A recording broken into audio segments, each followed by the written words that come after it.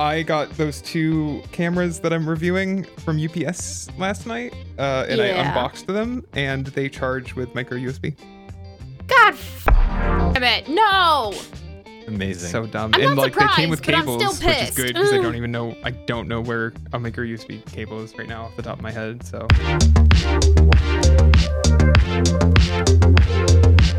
Hello, this is the Android Police Podcast for Thursday, June 23rd, 2022. It's almost my birthday. Pretty excited about that. 37, folks. I'm getting old. This week's show is just a hodgepodge of complaints. So get your butt into a chair, get nice and settled, because we are about to just get gloomy. Joining me this week is, as always, Ara Wagner. My complainer extraordinaire. How are you? I am good. I am a nitpicky bitch, and I have a lot to nitpick this week, so I'm happy. Yeah.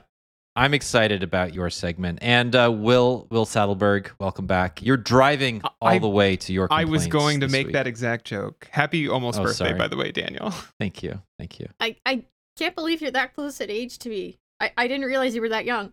Oh my God, I'm young. Thanks you. I'm thrilled. What am I? I'm thrilled by that. What? I turned What is 27 time? in August. Jesus. Aw, you're a baby. I know, but I'm the father of 2 children now. So when I think of myself as a certain age, I think of myself as coming to it late, because you always compare yourself to the ages of other parents in your world, right? So I know a few people who had kids older, and I know a few people who had them much younger, and their kids are now like teenagers when they had theirs at 22, 23. And then I also know a couple parents, friends of ours, who had their kids in their early 40s and are like, their backs are worse than mine. So, it's nice to have some perspective. So, Ara, thank you very much. I mean, there's nothing wrong with having kids slightly later, because you're more well off, you're in a better position to provide for them and have stability. I mean, my parents didn't have me and my twin until they were in their 30s, so... I think that's just normal, but it's also like, I didn't think about that until I had, especially the second kid, like the physical toll it has taken on me so far. I wasn't ready. I wasn't prepared for just how exhausted I would be all the time. Not just the sleep deprivation, but the having to wrangle 2 things is a very different situation than having one. Yeah. You can pair off when you have one kid and just be like, here, take the kid for a minute. I need to sleep, or I need to relax. But there's none of that when you have 2. So anyway, and then I also know people who have like 4 kids, and I'm like, how the hell did you do that? I mean, That it could have been is- worse. You could have had twins. I say this as a Touche. twin. I apologize to my parents for all the shit I put them through. Yeah, but then you and your sister get to like share that load and be awful to your parents together as a team. Or were you the troublemaker? I mean, I was usually the troublemaker. Yeah, that I makes, was the evil twin. I'm sorry. that makes sense. That It actually does should make surprise sense. absolutely no one that I am an evil twin. I'm actually like, yeah, that I would be shocked if you weren't. Just given where you ended up. You're the contrary one. I am. But I don't know. I mean, that I think that makes you more interesting, personally. And it makes you good at ranting. That's another thing you're Which very is good good at. for this week.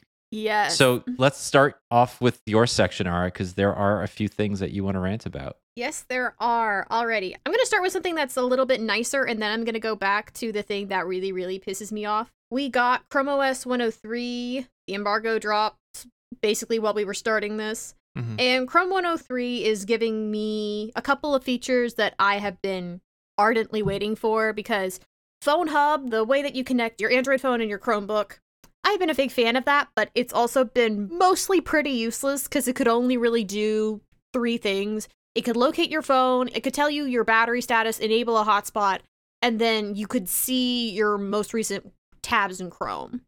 And now you're going to be able to see your most recent photos and automatically copy them over and download them to your computer through Phone Hub, which is great because that means I don't have to go to Google Photos first and deal with the fact that it downsized it to the formerly free compression.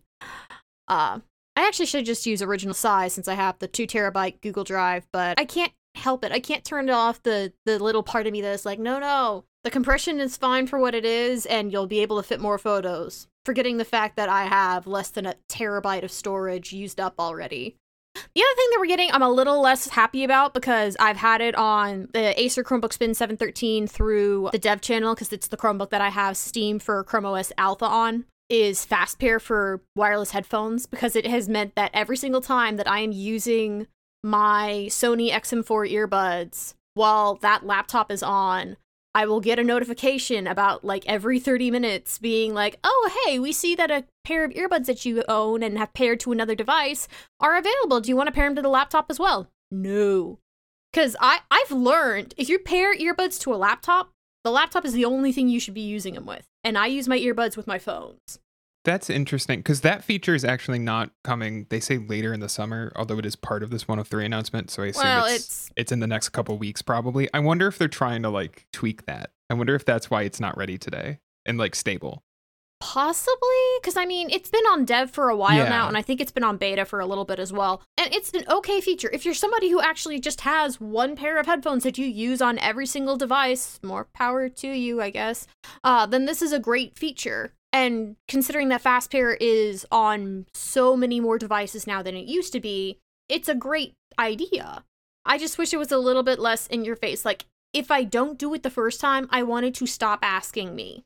And it'll ask you every single time. The key is to just buy a pair of headphones for every gadget you own, which is what I've ended up doing. Not even on purpose. That's just kind of where I am in my life now.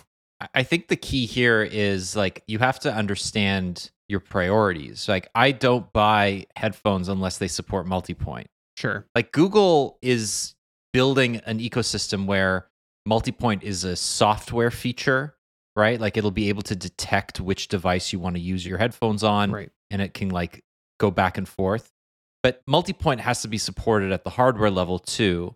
And I find that if you are just hardwired to two devices at once, there's way less of a chance of something going wrong.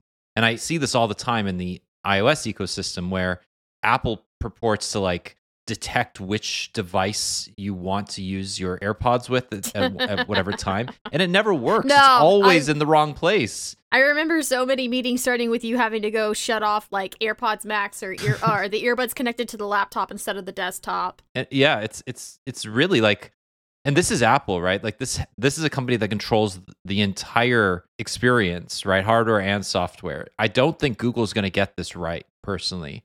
So yeah, I think if you're buying headphones and multi-point is important to you, just buy headphones that natively support it through the Bluetooth protocol and just like brute force it. Well, it also depends on how well they support it. Like I have a $50 pair of headphones from, 2018, I think.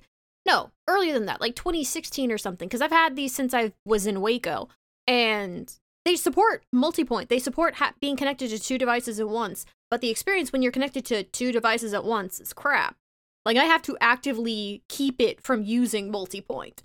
This is why I'm still using my Jabra Elite 75Ts. Yes. They work with two devices at once. well. And they work well. Yeah, it's actually pretty good. It's the Pixel Buds Pro support multi-point? I don't remember. No. Oh, wait, yeah. I think they do. The Pixel Buds, the Pro are going to support The multi-point. Pro will, yeah. Yeah, okay. But they're going to use Google's multi-point. See, So I don't know what that means, if that's hardware or software or both. I want to replace these at some point, specifically with a pair that works independent. Because like the biggest issue I have with Jabra's older stuff is that you can only use the right bud by itself. The left bud is completely... I hate that. So I want something new, but like I found nothing that like has everything that I want yet. So.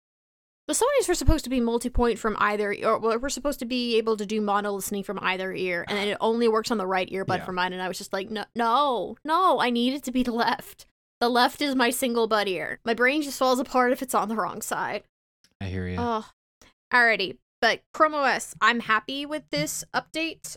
I'm willing to bet that a lot of people aren't going to notice it, and for Phone Hub, we still need more integration, and we still need better integration. The Google Messages integration, I think, is honestly still trash because instead of it following your phone from computer to computer, you can still only have Google Messages for web set up on one laptop, and it's set up separately so it doesn't just appear when you do Phone Hub, which is annoying as crap because replying to text messages is something that is very much easy to do on your computer, but I bounce between computers throughout the course of the day because I have a desktop at my standing desk now and I use laptops when I'm on the couch. or reviewing laptops, because I do that. But I accept that I'm a French case there. Moving on to something that I can wholeheartedly complain about. Last week, Google took away reminders inside of Google Assistant, and it seems like possibly, Google is going to try and streamline reminders on Android between Google Keep, Google Tasks, Google Assistant, and other apps like Calendar. I don't believe that's actually going to happen, but at the same time, I might be weird. I'm one of the few people that actually loves reminders on Google Assistant and loves reminders through Google Keep. Like Google Keep, I have Google Keep reminders that go off I have one that goes off every 2 days. I have a couple that go off either weekly or bi-weekly or monthly. And then I just have tons of assistant reminders that are still going off because that's what I use. So it's oh, hey, it's 1 o'clock. Go eat something. Oh, hey, it's 7:40. Take your medicines. That way you actually go to bed on time. And everything is just kind of disjointed and everything has its own thing. And some of them, Keep notifications, will trigger in Assistant sometimes and sometimes they won't.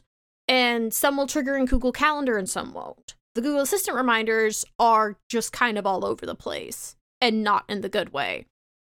So we're starting to see hints that maybe, just maybe, Google is going to unify its approach to reminders. This is going to start with the Google Calendar app, which is honestly the app that I have the worst reminders experience with at all. Because I'm very bad about setting reminders for events, other than whatever the default is. And the default is usually 10 minutes before, and I need more time than that. If you accidentally leave your apartment and it's oh, hey, you have a meeting in 10 minutes. Oh, crap. I want reminders to be consistent, but at the same time, I don't want to lose functionality. And Google has a very bad habit of ditching functionality in the name of streamlining things like this.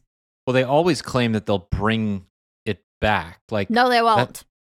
That's no, exactly... they won't. I am a Google Inbox user. I am still waiting for them to bring that shit back. Give it to me. Email has sucked since y'all took Inbox away. Adding it all to Gmail. That was a lie. A lie. I'm one of those people that when you talk about differentiating between, from a syntax perspective, if you differentiate a task and a reminder, in my head, they overlap. There is a lot of overlap there. I don't really understand the distinction, right? A reminder is a form of a task. It's a simplified version of a task. And I think this is one of those situations where Google had separate teams likely working on the two projects, right? And integrating reminders into Assistant. And they've changed up Google Tasks. For example, the unification of the Google Shopping list, which is essentially a task manager for shopping, has migrated from Assistant to a standalone product and back again a few times. It's they can't really make up their mind what they want to do. Do they want reminders just to be these very simple, understated things that are there sort of as a single notification at a certain time or a certain place? Whereas tasks, if you think about it, a modern task manager, it is so much more detailed and complicated. And Google has the choice of do they try to compete with the Notions of the world or the Todoists of the world or the AnyDos, all of these standalone task manager apps that are cross-platform and available on the web and just considerably better, and they adhere to the GTD foundation and all that? Or is Google Tasks really just at its core a very basic task manager? And in that case, there's no reason reminders should exist because they perform the same thing. Right. Honestly, I'm not really sure why Google Tasks still exists in a world with Google Keep, because Google Keep has robust, repeatable reminders, because I use those like crazy, and has more formatting options and subtask options than Google Task does. I'm still a little confused as to why Tasks exists when they have put so much effort into Google Keep, and Google Keep remains one of the better Google products that probably nobody knows about and uses because they don't market it.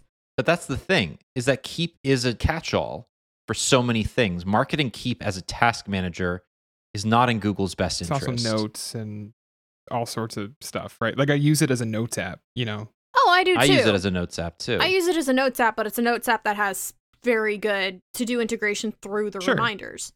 And this is another example of Google understanding, whether you believe in it or not, the announcement from earlier this month that Google Meet and Google Duo are converging into Google Meet whatever 2.0. This is just another example of that, where there are two product teams that are working on separate but similar products, and they have to find ways of overlap and consolidation. And I don't think it's wrong for tasks and reminders to become a single thing.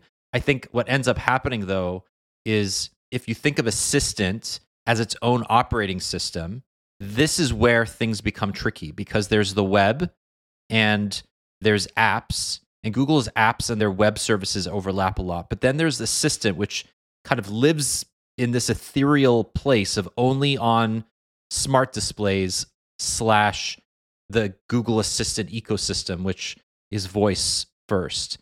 And that's tough, right? You can't change Google Assistant reminders without impacting a lot of people. So yeah, this is, I think it is tricky because Google has to take the voice first ecosystem that it's built, which is not huge, but it's significant, into account when it makes decisions like this. Well, there's also actionable reminders and reminders that just, they happen, you acknowledge it, and they go away.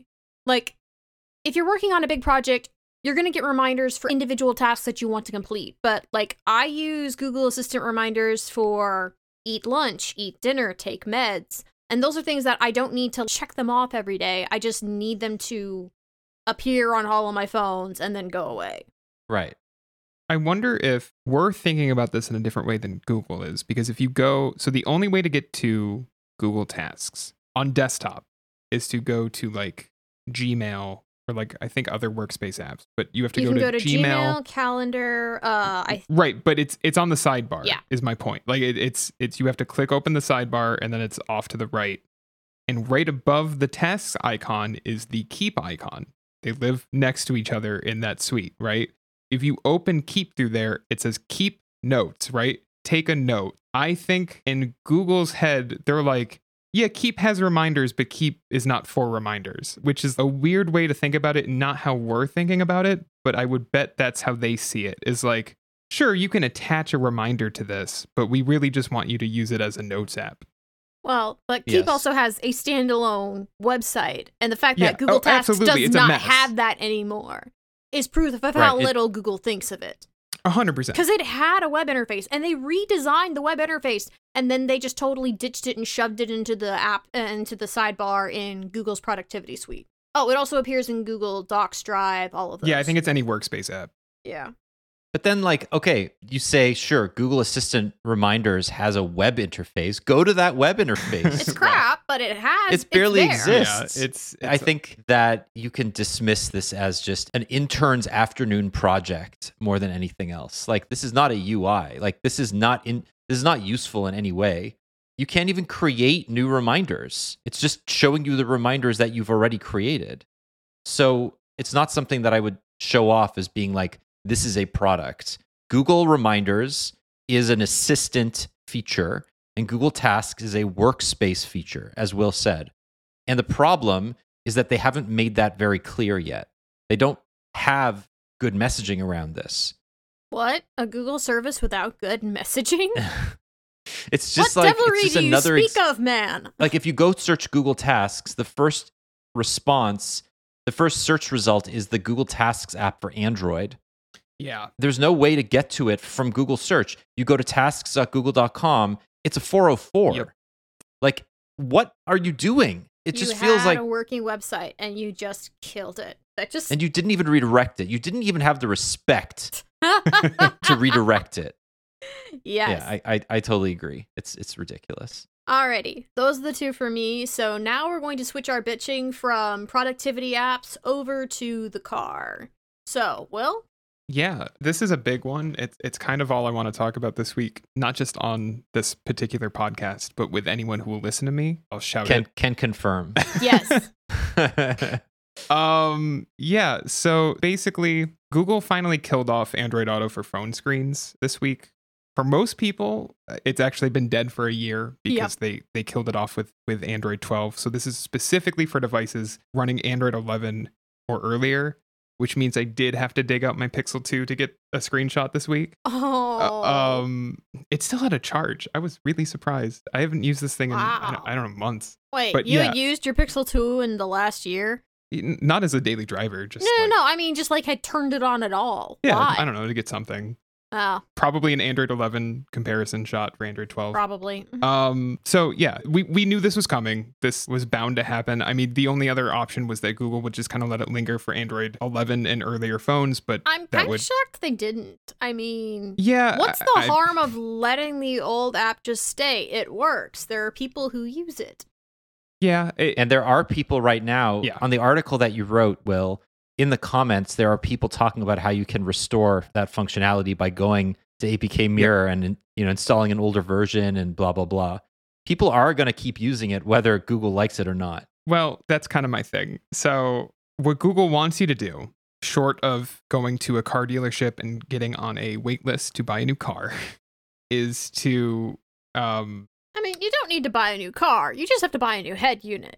Problem being that if your car is less than a decade old, sure, usually it's easier to buy a new car than it is to buy a replacement head unit. Yeah. Because so much runs through it. So short of that, you have to use assistant driving mode, which I have gone from thinking when it launched last fall was an interesting idea that needed some work to borderline unusable. I think it's difficult to launch. I think it's difficult to use.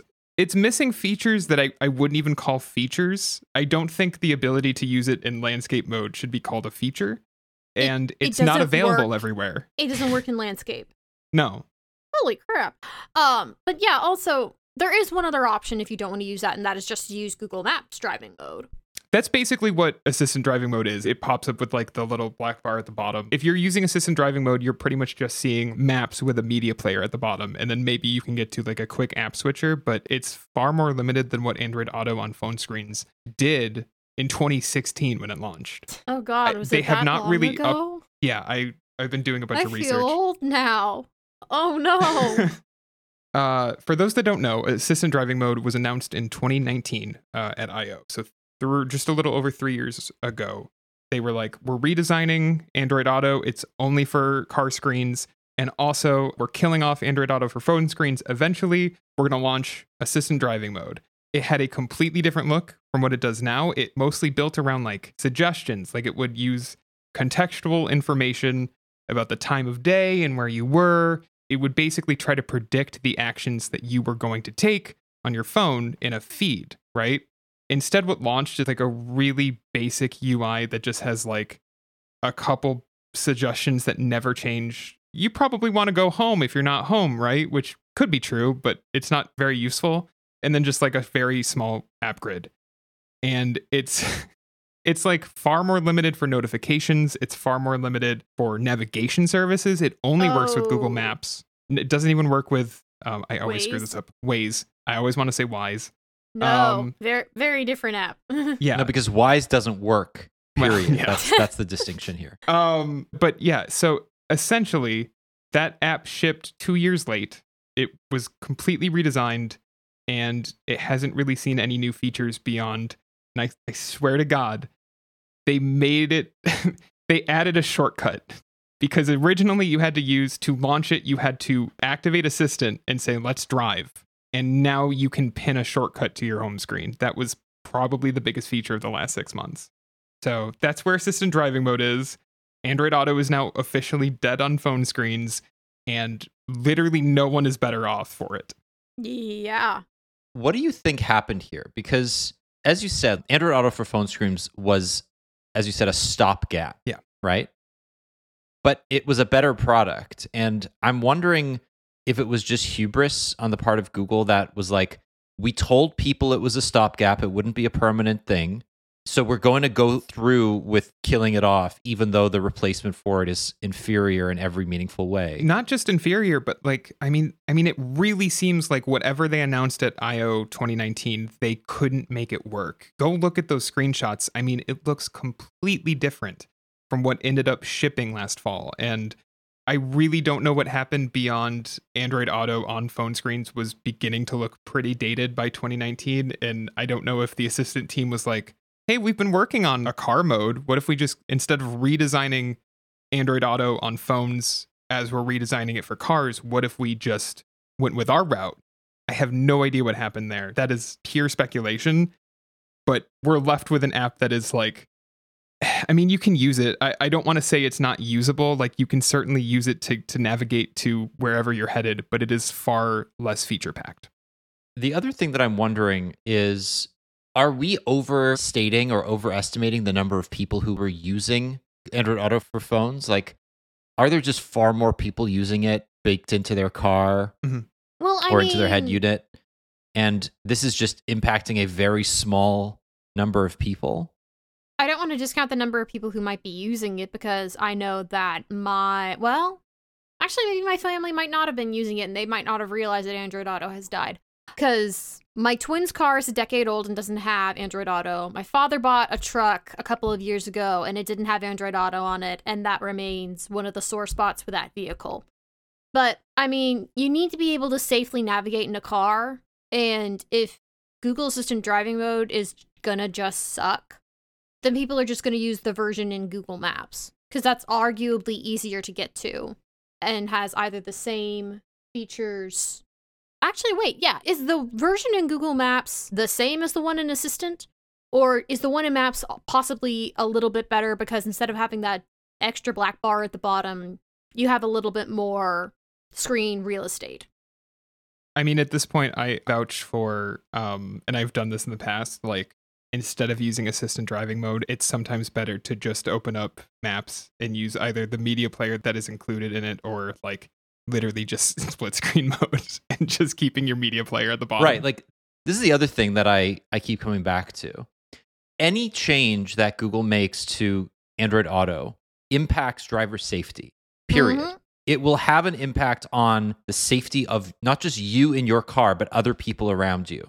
And if you are making the experience more difficult or more reliable, you're making the touch targets smaller, or you're taking features away that people will activate by either using regular Android and just using split screen or whatever, more accidents will happen, right? I can attest to the fact that when you use Android Auto in a car that doesn't have a touchscreen, my Acura MDX 2018 supports Android Auto, but you use this like you have a wacky click wheel ring rather thing. than a touchscreen. Click wheel. It's a bad experience, and it takes a lot more time to get to where you need to go. And I always think, like, even though maybe reaching over and tapping a screen isn't the best option either, the amount of time that I press, like, pushing down on the click wheel to get it to go from the active screen to the launcher, or to, like, go between the open windows, like, that is just a poorly thought out experience. And that's native Android Auto in my car. I cannot imagine how many people are just like screaming at their phones right now, having to use Android Auto for Assistant. I mean, like, if it's a bad product, then people just straight up aren't going to use it. Yeah. Which is probably why whenever we write about anything changing with Android Auto, there's a lot of uproar. Whereas what little has changed with Assistant driving mode doesn't really make any ripples, because it's been bad enough that people aren't just not using it. Yeah. Yeah. So a couple things. To your point, Daniel, I will say last year's post that Android Auto was dead ahead of Android 12 launching is the most popular thing I've ever written on the site in my year and a half writing here. And it's not close. Far and away, that thing had traction for forever. The second thing is I have Assistant driving mode open in front of me right now. And a thing that I forgot completely, it's not just missing mapping apps. I know for a fact that, like, I can access new messages from Facebook Messenger, for example, on Android Auto, and I cannot do it on Assistant driving mode. And I think I could do it on, it's been a minute, but I could do it on Android Auto for phone screens. Its messaging apps are now gone. So if my friend group uses Messenger because there's a mix of Android and iOS users in that group, and we're in North America, so no one uses WhatsApp.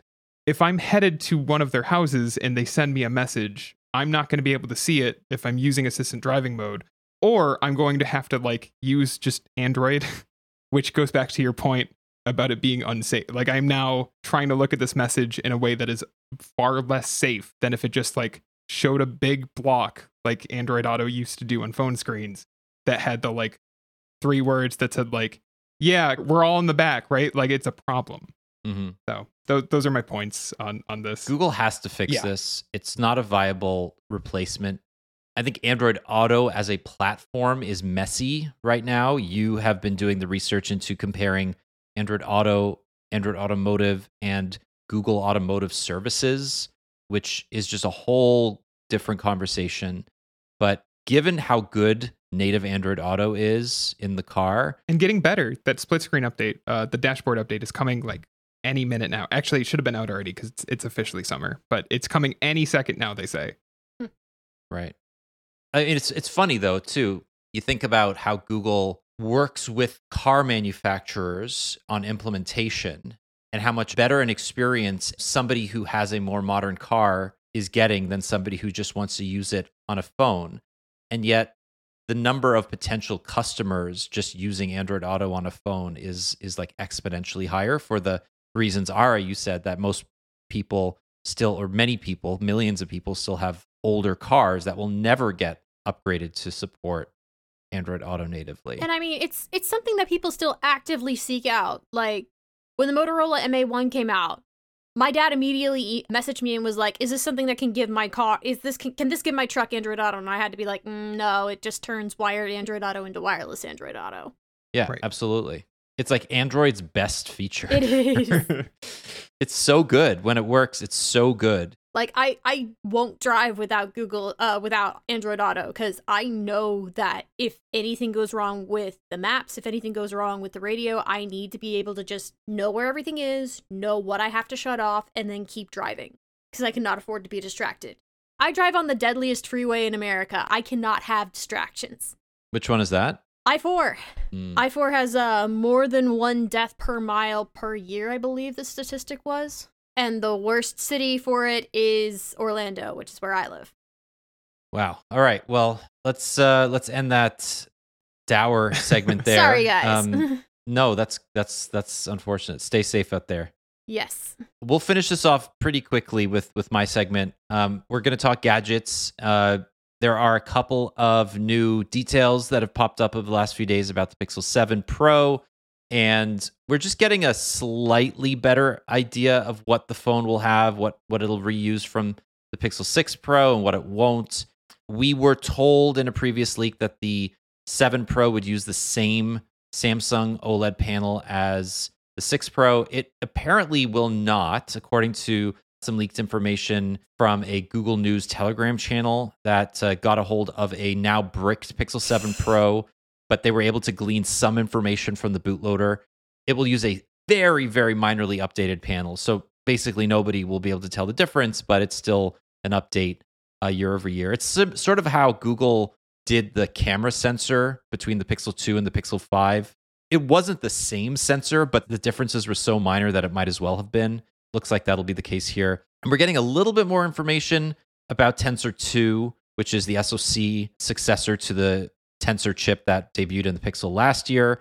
We know that the Pixel 6a will use the first generation Tensor. It's going to launch on July 21st, so just under a month from now. Pre-orders launch. The Tensor 2 looks to have, at least on the low performance cores, it'll reuse the Cortex A55 cores.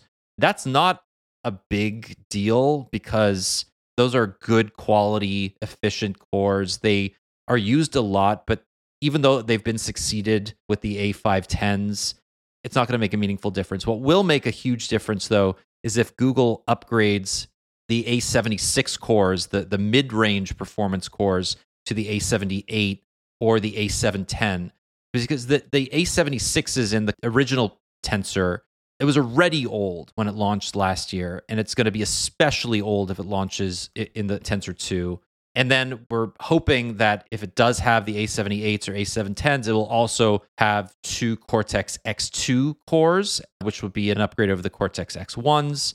Even though the Cortex X1s were not brand new when they launched in the Pixel 6 and 6 Pro, the interesting thing was that they're the first devices to use two Cortex X1s that we found. So that is a pretty significant change. Now, we have no inside information on this, but I do think it's just worth pointing out that like Google is already a year behind Qualcomm on the Tensor in terms of like overall specs. They're behind on the GPU, they're behind on the CPU. Well, and they're going to kind of be there, right? Like if they stick to an October launch for their flagships every year. Qualcomm is announcing their stuff in December. They're kind of always going to be a little bit behind if this calendar sticks. I think that's fine, right? Like nobody's looking at the tensors for overall performance. They do the job, right? And this is a very scalable architecture. And as we've said in the last couple of years, like the best of the best chips are not being utilized for everything they have, right? The mid-range chips today that Qualcomm makes and MediaTek makes, like they're great and they get the job done. I think there's a prestige to being the top of the top, right? Like MediaTek just launched the Dimensity 9000 Plus to take on the Snapdragon 8 Gen 1 Plus, or is it 8 Gen 8 Plus Gen 1? Yeah. It's really dumb. Schemes are awful. Remember they were like, we're simplifying it, and then they actually made it more annoying? If I could have one wish to a genie, it would be for all of the tech products to have reasonable names. Oh, yeah. And you would need magic in order to make that happen. All right, but you're getting more micro USB for it. That's the monkey's paw. You shut your mouth. I said genie, not a monkey's paw wish. So, yeah, I mean, and there's the potential of it being a more efficient 4-nanometer process, which is also going to make it a bit less power hungry, hopefully, or at least like it'll scale the power efficiency a little bit better. So it could use higher wattage, but won't put out as much heat. So we'll see. Like, I'm excited for the Pixel 7 series. I mean, Google showed us the device at I/O. It looks great. I think it looks way better. I actually turned my Pixel 6 Pro around and looked at the camera array for the first time in a while, and I noticed there are so many big scratches all over that glass pane. It's very, very hard to see. Like, it's just... But what case have you had on it? I haven't had a case on it. I've been using the dbrand skin on the back. So the glass back has been exposed. So the glass is the thing that has been touching every tabletop that you've ever set your phone down on. Yeah, but I mean, it's still problem. Supposed to be strong glass. Like, I'm surprised that it's as gashed as it is. It can be shatter resistant or scratch resistant. It can't really be both. I know, and we've been there. We've talked about this, but I'm still not happy about it. Yeah. So anyway, that's what we have on the Pixel 7. Nothing too much to go on. The last thing we'll talk about this week is the Nothing Phone 1, rather. So the hype trickle continues. Nothing sent the phone to Marques Brownlee to show us the design and the display, but wasn't, and a little bit about the LED glyphs on the back and how they'll interact with the software. Yeah, that video has 4.2 million views right now. That's a lot of people. Yeah, there's a lot of interest in this phone, right? And I think that's warranted. This is the most interesting Android phone release this year. But now we know officially that it will not get a US release. So the company issued a statement to PC Mag saying that they just couldn't get carrier certification for the Nothing Phone 1. So it won't officially work on any of the 3 major carriers. Yep. It'll work on T-Mobile, but you won't get consistent 5G. It probably won't work very well on AT&T. Yeah, no voice over LTE. Yeah, and it won't work at all on Verizon. So it's just not going to be a great experience. This is very similar to a lot of Chinese phones today. If you import like an Oppo Find X5 Pro or anything from Xiaomi or just anything that wasn't certified for the US carriers, we're kind of back in that world where you can't just bring a phone to the US and expect it to work nicely on LTE. The carriers have started allow listing a lot of these devices again and making sure that they work well on the network. But as a result, there are just a lot of phones that won't work at all, and that sucks. So as a result, the Nothing Phone 1 will get a lot of hype, but the sales will be limited in the US especially. It'll be an EU and Asia release, but I'm sure we will get the opportunity to review it. It won't be a phone that like we can recommend heartily to anybody. I just think this is just really unfortunate because like you said, there's a lot of hype around this phone. There was hype around this phone among like, writers at AP.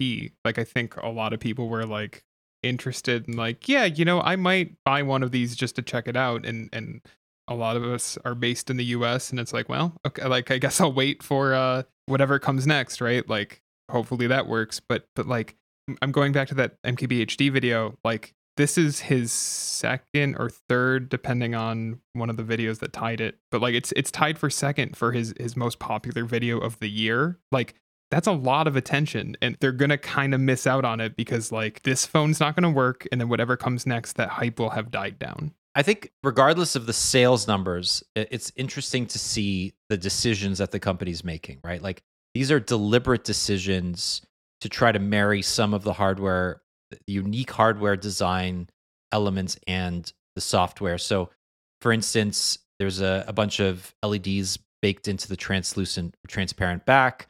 You'll be able to see your charging progress using one of the LEDs that is right above the USB-C port. Your phone calls and notifications will get custom LED flashes.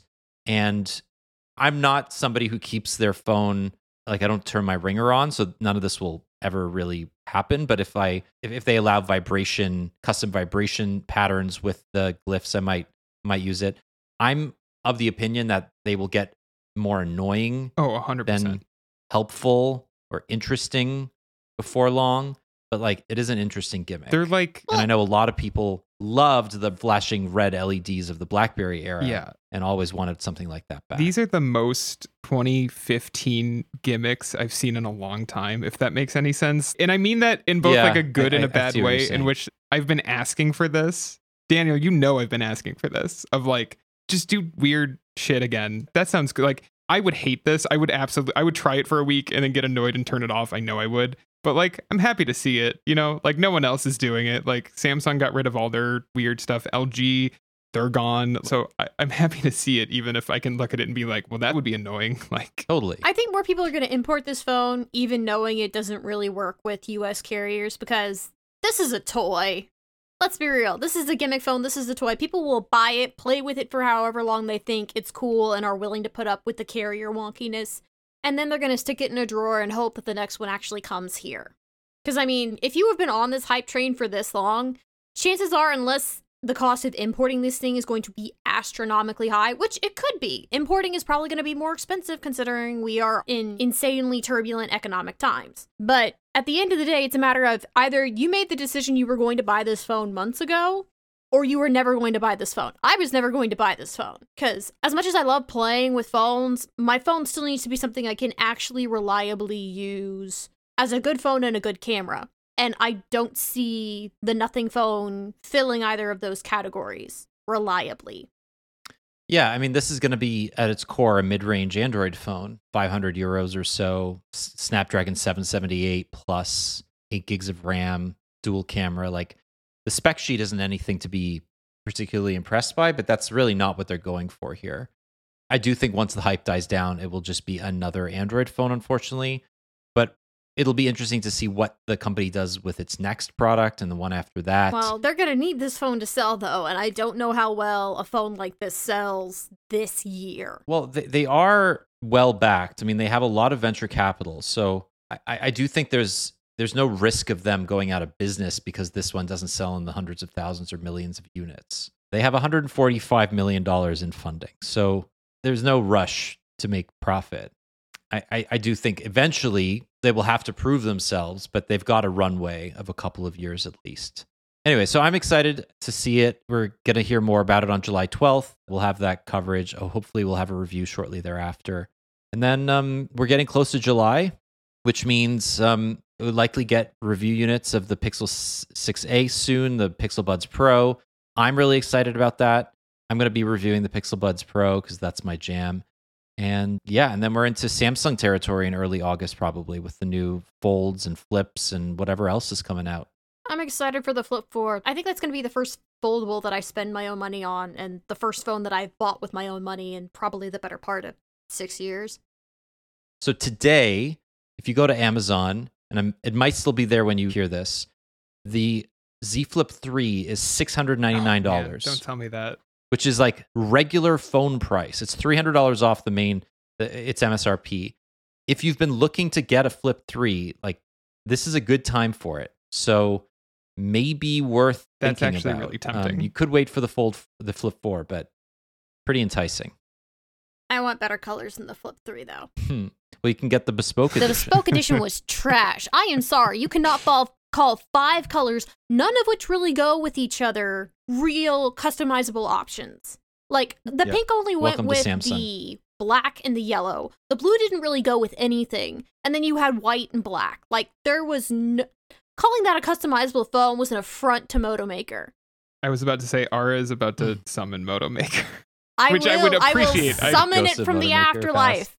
Yeah, Moto Maker was like, God, and I cannot 100%. believe that Samsung cannot give us something like that. Samsung has all of these beautiful colors. And granted, if I'm going to have to wait a month for this phone to show up, that's fine. But give me all the color options. And I know that you could do all the color options because there are 10 colors available for the Galaxy S22, basically. Yeah, I'm staring at my bright orange Galaxy S22 Ultra with the matching orange S Pen, and I'm just like, yeah, they can do nice colors if they want to. I want to see a really pretty purple. I want to see a really pretty blue. Give me back a really deep, like cerulean, like give me a Pixel 1 grade blue, but like shinier. That's a throwback right there. Okay, that'll do it for this week. If you have any feedback for us, you can send it to podcast@androidpolice.com. We love hearing from you. You can find me at JourneyDan. You can find Will at Will Saddleberg, right? Will_Saddleberg. Will_Saddleberg. I'll get that right eventually. You can find Ara at Ara Wagco. You can find all of us at AndroidPolice.com. And thanks for listening. We'll be back next week. Bye. Bye, guys. Bye-bye.